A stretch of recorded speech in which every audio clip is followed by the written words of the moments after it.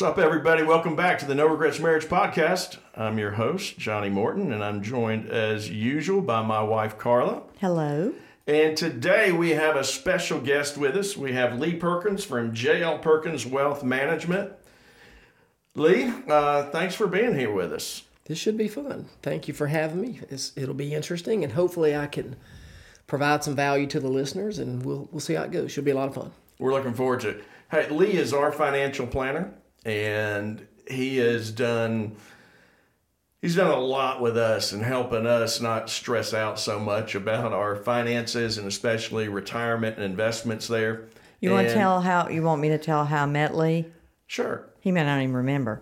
I took the course, the financial peace, which I dubbed the non-peace course, because of Dave Ramsey, which probably some of you listening are familiar with. And money has been one of Johnny and I's many areas of conflict, but it rises to the top a lot of times in a lot of the years. And so we struggled in a bunch of different ways. So at the point that I went to take the course, Lee was the instructor facilitating, leading it, but I had told Johnny, I said, I would come home and say, there is no peace happening here. This is non-peace. Do you hear me? I mean, every week I learned how bad off we were.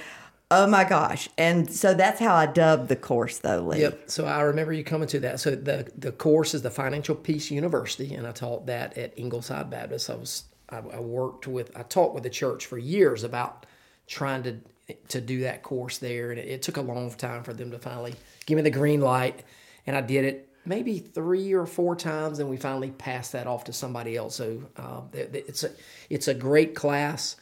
The feelings that you had as you went through it, feelings of maybe I don't have my stuff together, that's completely natural. I knew we didn't have our stuff together, so that was what was the challenge. But our agreement was with Johnny and I is that if I went to the course, I was going to take it because his schedule didn't work out for him to do it, but we were going to do whatever it said we had to do. So that was the agreement, that he was not going to push back on me with it. So that's how we met Lee, and yeah, and Lee's been a great help to us through the years. But yes, that's how we started off. All right, Lee, we know that you're a financial planner. Mm-hmm. Is that what you would call yourself? That is. What does that mean? All right, so I'm a financial planner, which means I help people with all areas of their finances. I'm not a stockbroker. Now, in a previous lifetime, I was a stockbroker because when I got into the business, I went to work for a brokerage firm, and all of the people in my field, we were called brokers. So now I'm not in the brokerage world. That's not a world I live in. So with my clients, I'm not recommending stocks and giving hot stock tips and those kind of things. So when I worked at the other firm, 90% of what I did was all about the actual investment. Now at the firm that I own, I would say what we do, 15% of the time that I spend with somebody is about the investment. The other 85% is all about planning. I mean, because at the end of the day, investments are investments. Everybody has access to the same types of investments. We're all cutting off the same loaf of bread, so to speak. What differentiates me now than where I was over 15 years ago is basically how I help people. So now it's income planning, tax planning, investment planning, legacy planning, healthcare planning. And I've met with thousands of people, and everybody's situation is different, but they've all got similar questions that are pertinent to their situation, but all of their questions generally fit into one of those 5 areas, what I call the 5 areas of retirement. So that's what we help people with. Most of my clients are either retired or almost retired, and so as you age, the challenges that you face they become a little bit more complex. Okay, so you say that most of them are at least closer at older age, near retirement, something like that. Do you work with young couples? I mean, do you encourage young couples? Is it better to start early working with a financial planner? It is, so I have some young couple clients, some younger clients. Those aren't clients that we sort of target. Most of my young couple clients are children of existing clients. Oh, okay. And typically those people, they don't have enough, they don't have much to invest at this point. And what they are investing for the most part is generally going to be through their company plan, their 401k or 403b. So there's not a lot of outside assets that our firm can manage. But what we're trying to do to them is get them started on the right foot. So many times I'll set up a meeting with them, and if they can't really become a client, we'll just walk them through the things that they should be doing. They ask me a lot of questions. We just try to make sure. Yeah, we're just trying to make sure they're doing the things they need to be doing now to be successful in the future. Okay, so let's say you've got a couple that's been married, I don't know, somewhere between 5 and 10 years. What are the things they should be doing?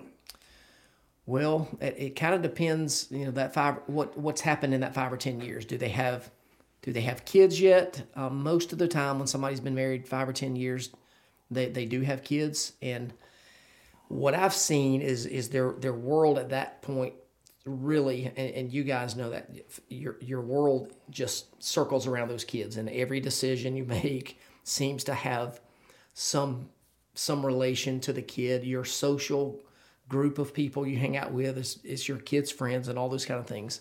So people start thinking about, all right, what can I do now to give my kid everything what can I do now for my kid to set them up for success going forward?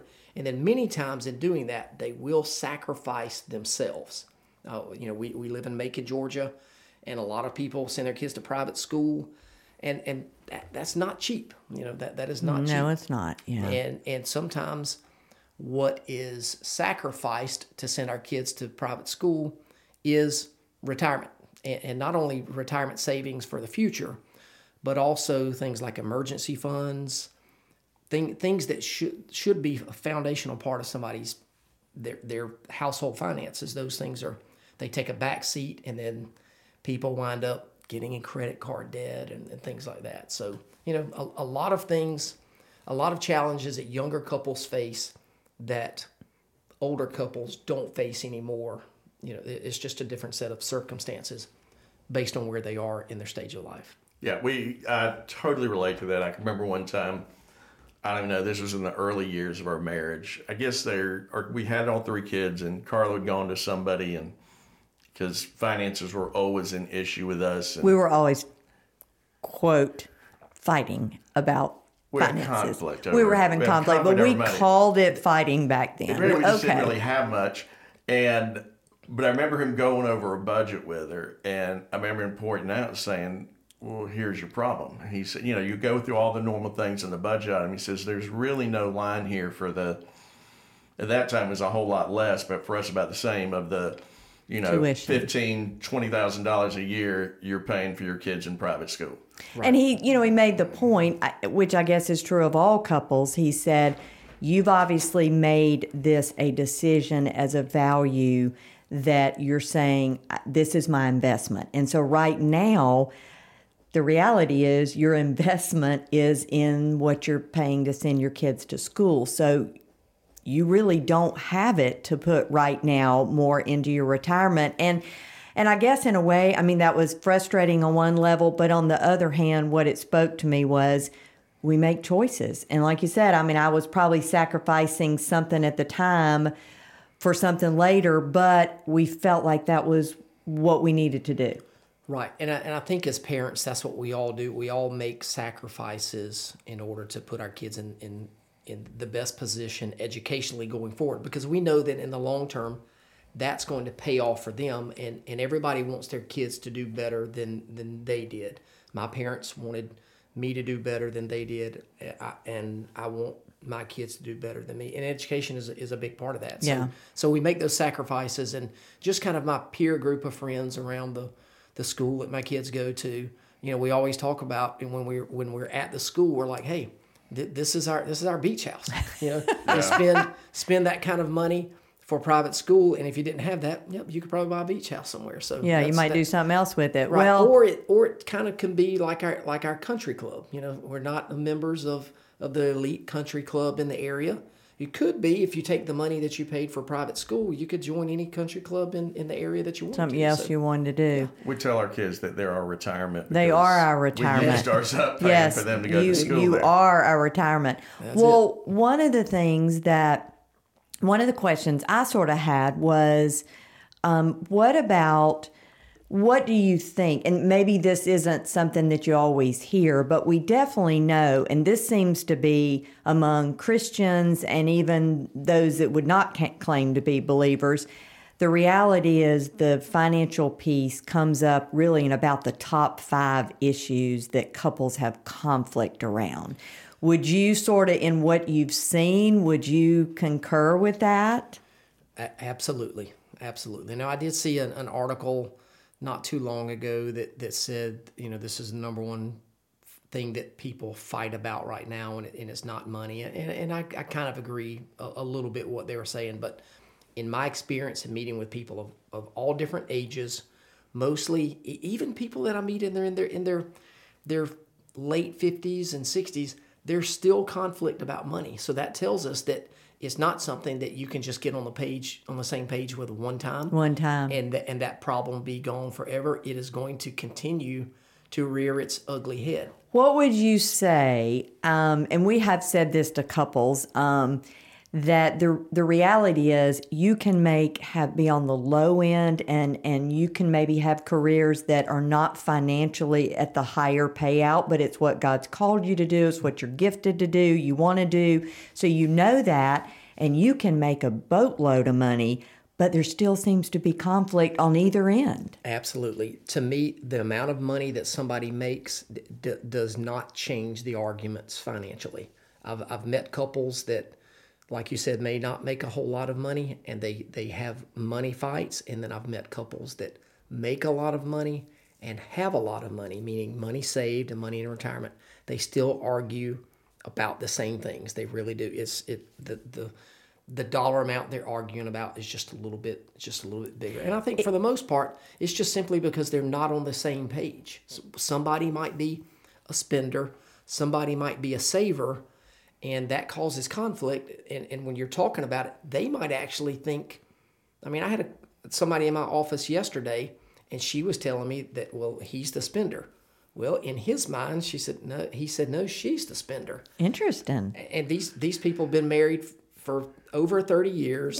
They're 62 years old, and they're still arguing about who spends the money. And Now, that's an interesting concept, because generally speaking, I would say when we do assessments with couples, usually you can tease out who is one or the other. Now, there may be a degree that one, we always sort of laugh and say, if you're both spenders, it's a little bit of a challenge, but usually they can identify within the context of their relationship which one tends to lean toward one way or the other. So that's kind of interesting if you're still not clear on that. Right. And X years later. That's true. And when I have somebody in the office, I always tell people I'm a financial advisor, but I also sometimes feel like I'm a marriage counselor. I bet. Because, I feel like I'm sometimes at their kitchen table and in the middle of an argument.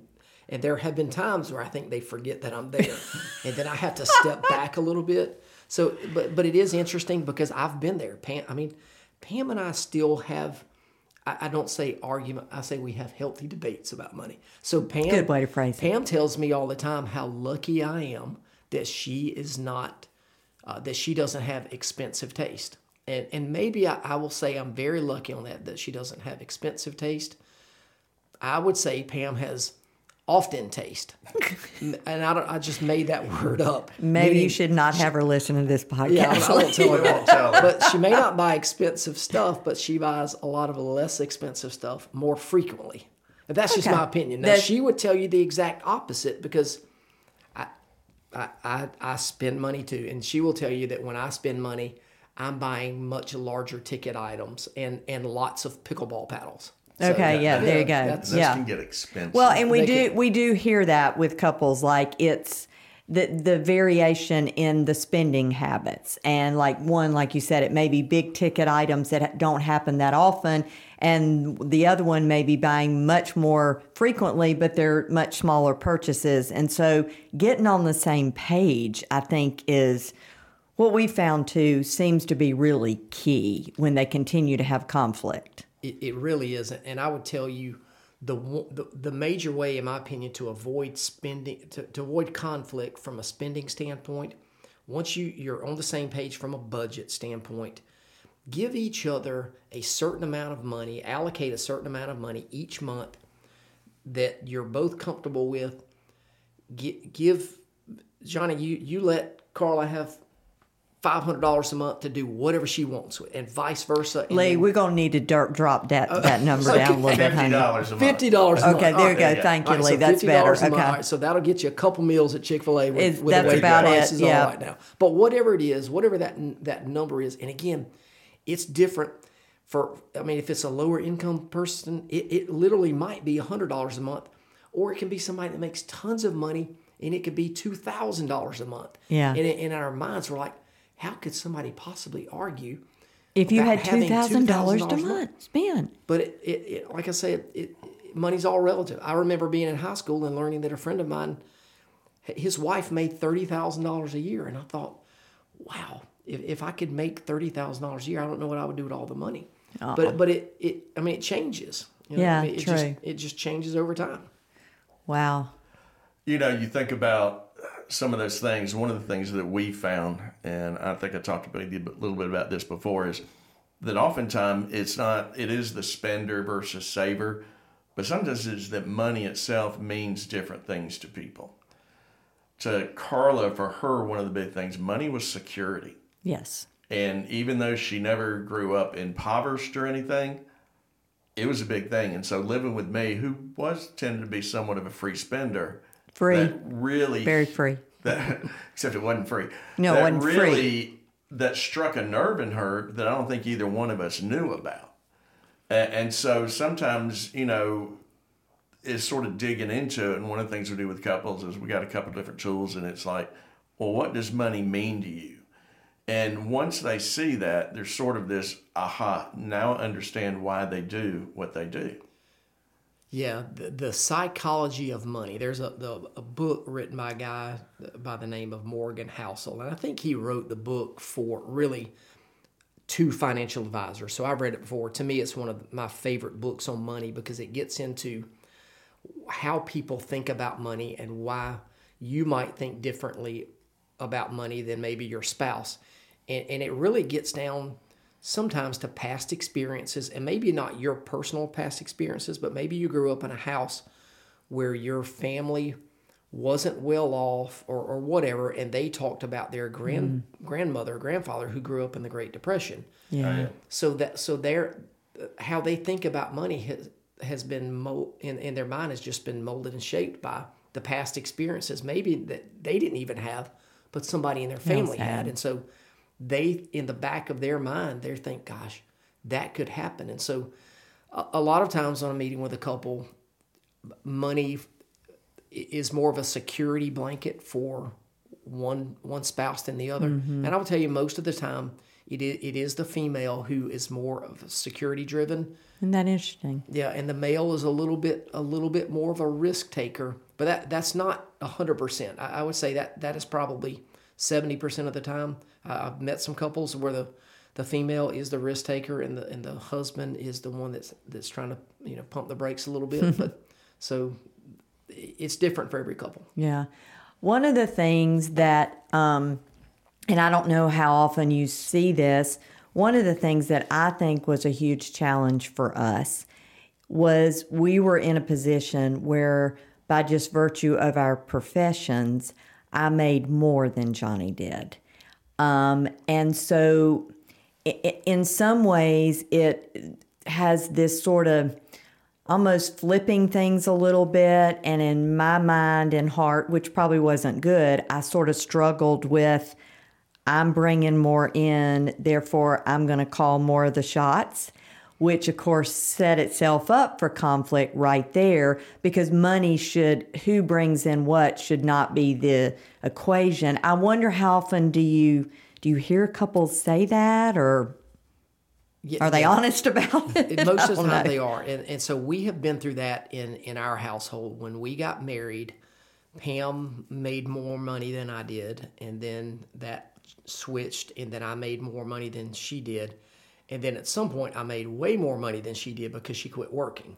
Yeah, there you go. Right. And so then, so she stayed home, raised the kids. And, after our kids were in the 8th grade and there's nothing to do, she got the itch to go back to school. So she's now back teaching again. But I still make more money than she does.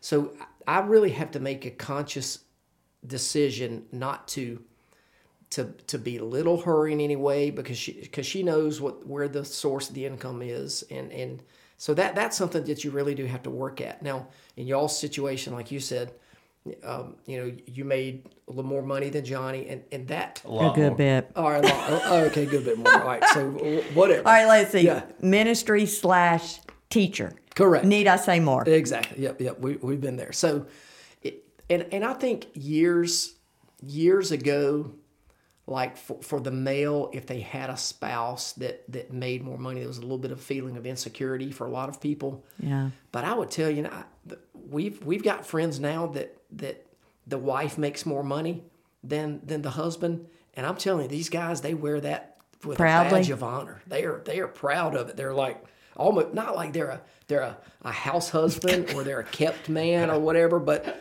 there doesn't seem to be the stigma attached to it that there was really even 10 years ago.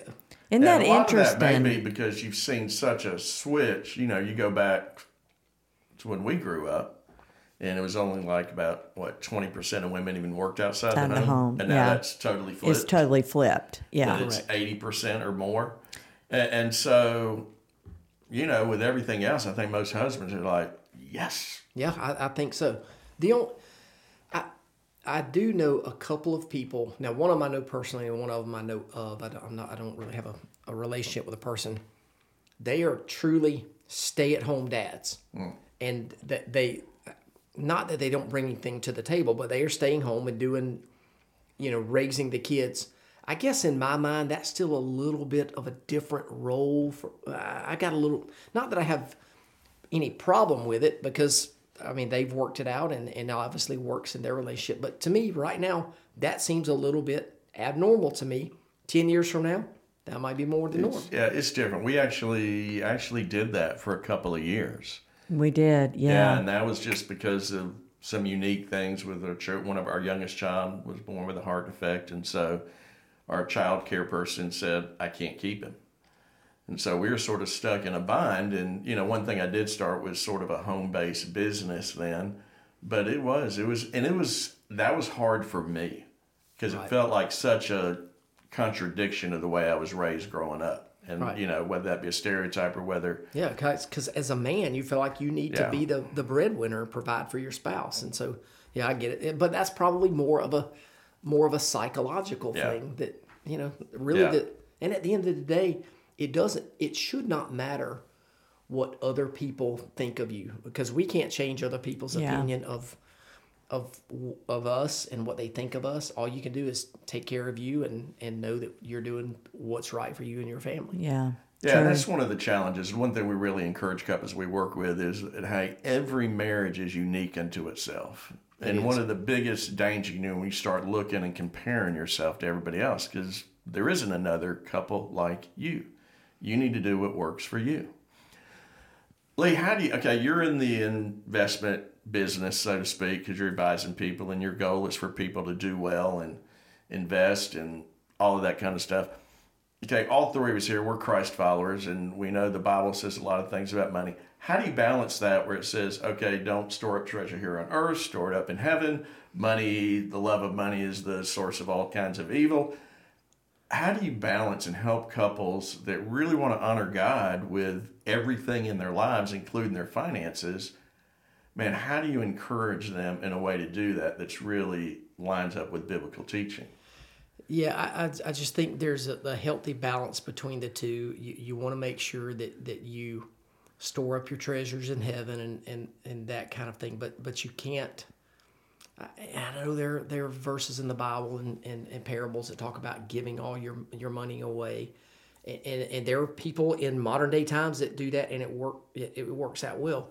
But at the end of the day, you are responsible for you, and you don't want to become a burden on somebody else. And so if you've not made the plans or made the decision and taking a proactive steps to save for the future, there's a good chance you're going to wind up maybe living with your kids. And like you said, and my children have just fainted if they're listening to this exactly. one. They just fainted, really. So, and I would say my kids 110% do not want to be primary caregivers for me and Pam when we're not able to take care of ourselves. So we've got to think about that. And I'm not, I guess in my mind, I'm thinking about nursing home care and I'm old and I can't do I can't do what the things that you need to do to be independent. And I don't want to be a burden to my kids. And so in order not to do that, I need to make plans for that. And I need to save, and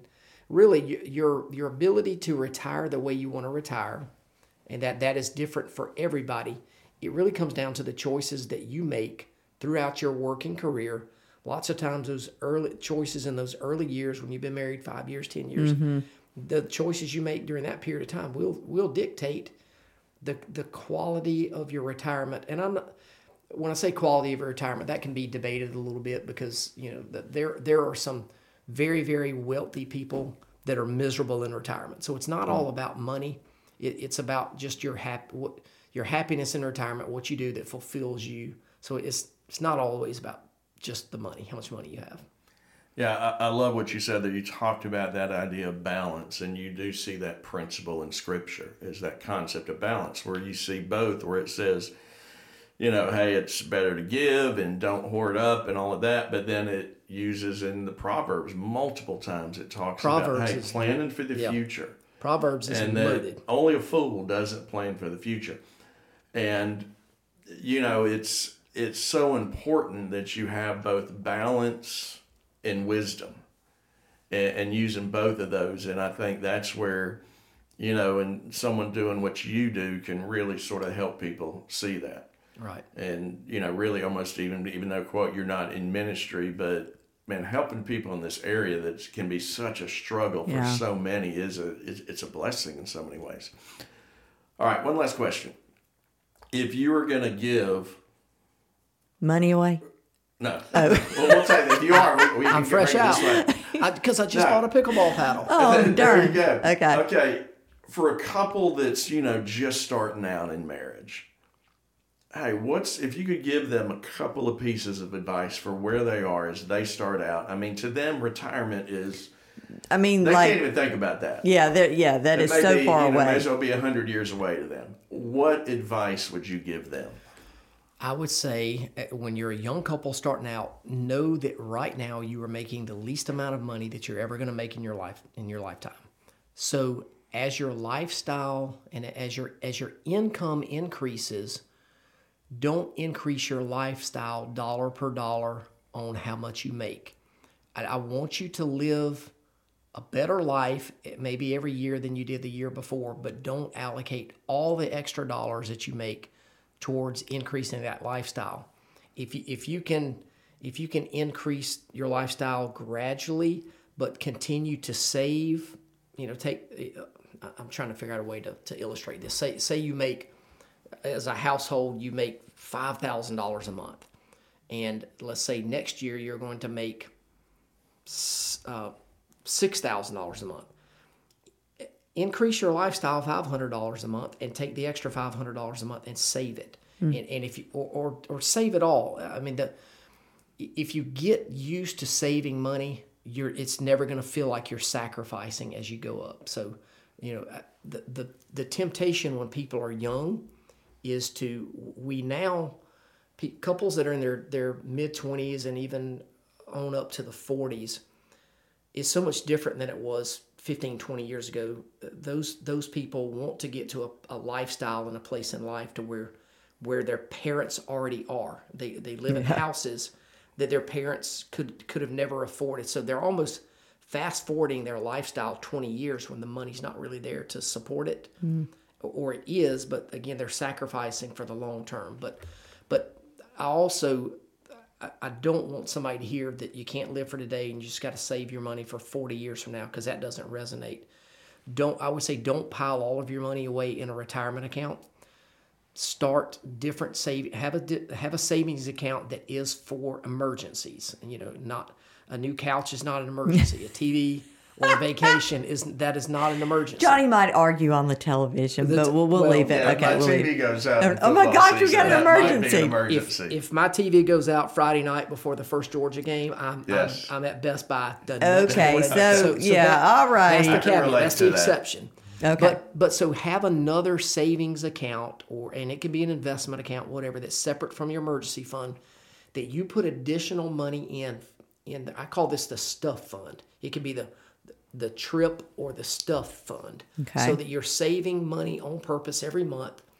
And this is aside from your retirement account that you can access at any time. So if you want to take an expensive trip overseas and it's going to cost you $10,000 to take your family, plan for that, pile that away in that trip/stuff fund, and then that way you don't have to put the trip on a credit card, and it will just help you in the long term.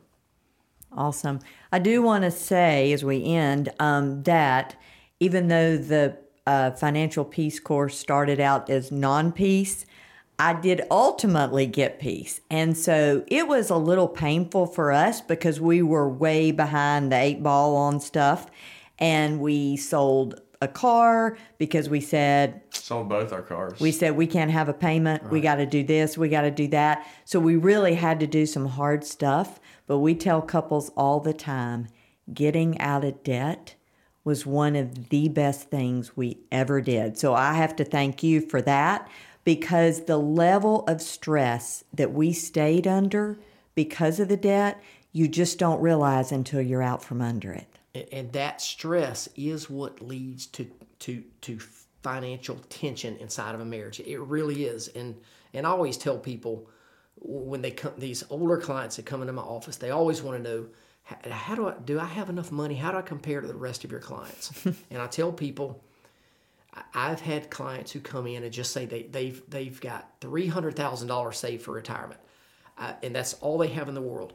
I've seen clients like that. They live like kings and queens in retirement because they don't have any debt. On the flip side, I've seen people that have $2 or $3 million that they're gonna struggle in retirement because they have tons and tons of debt.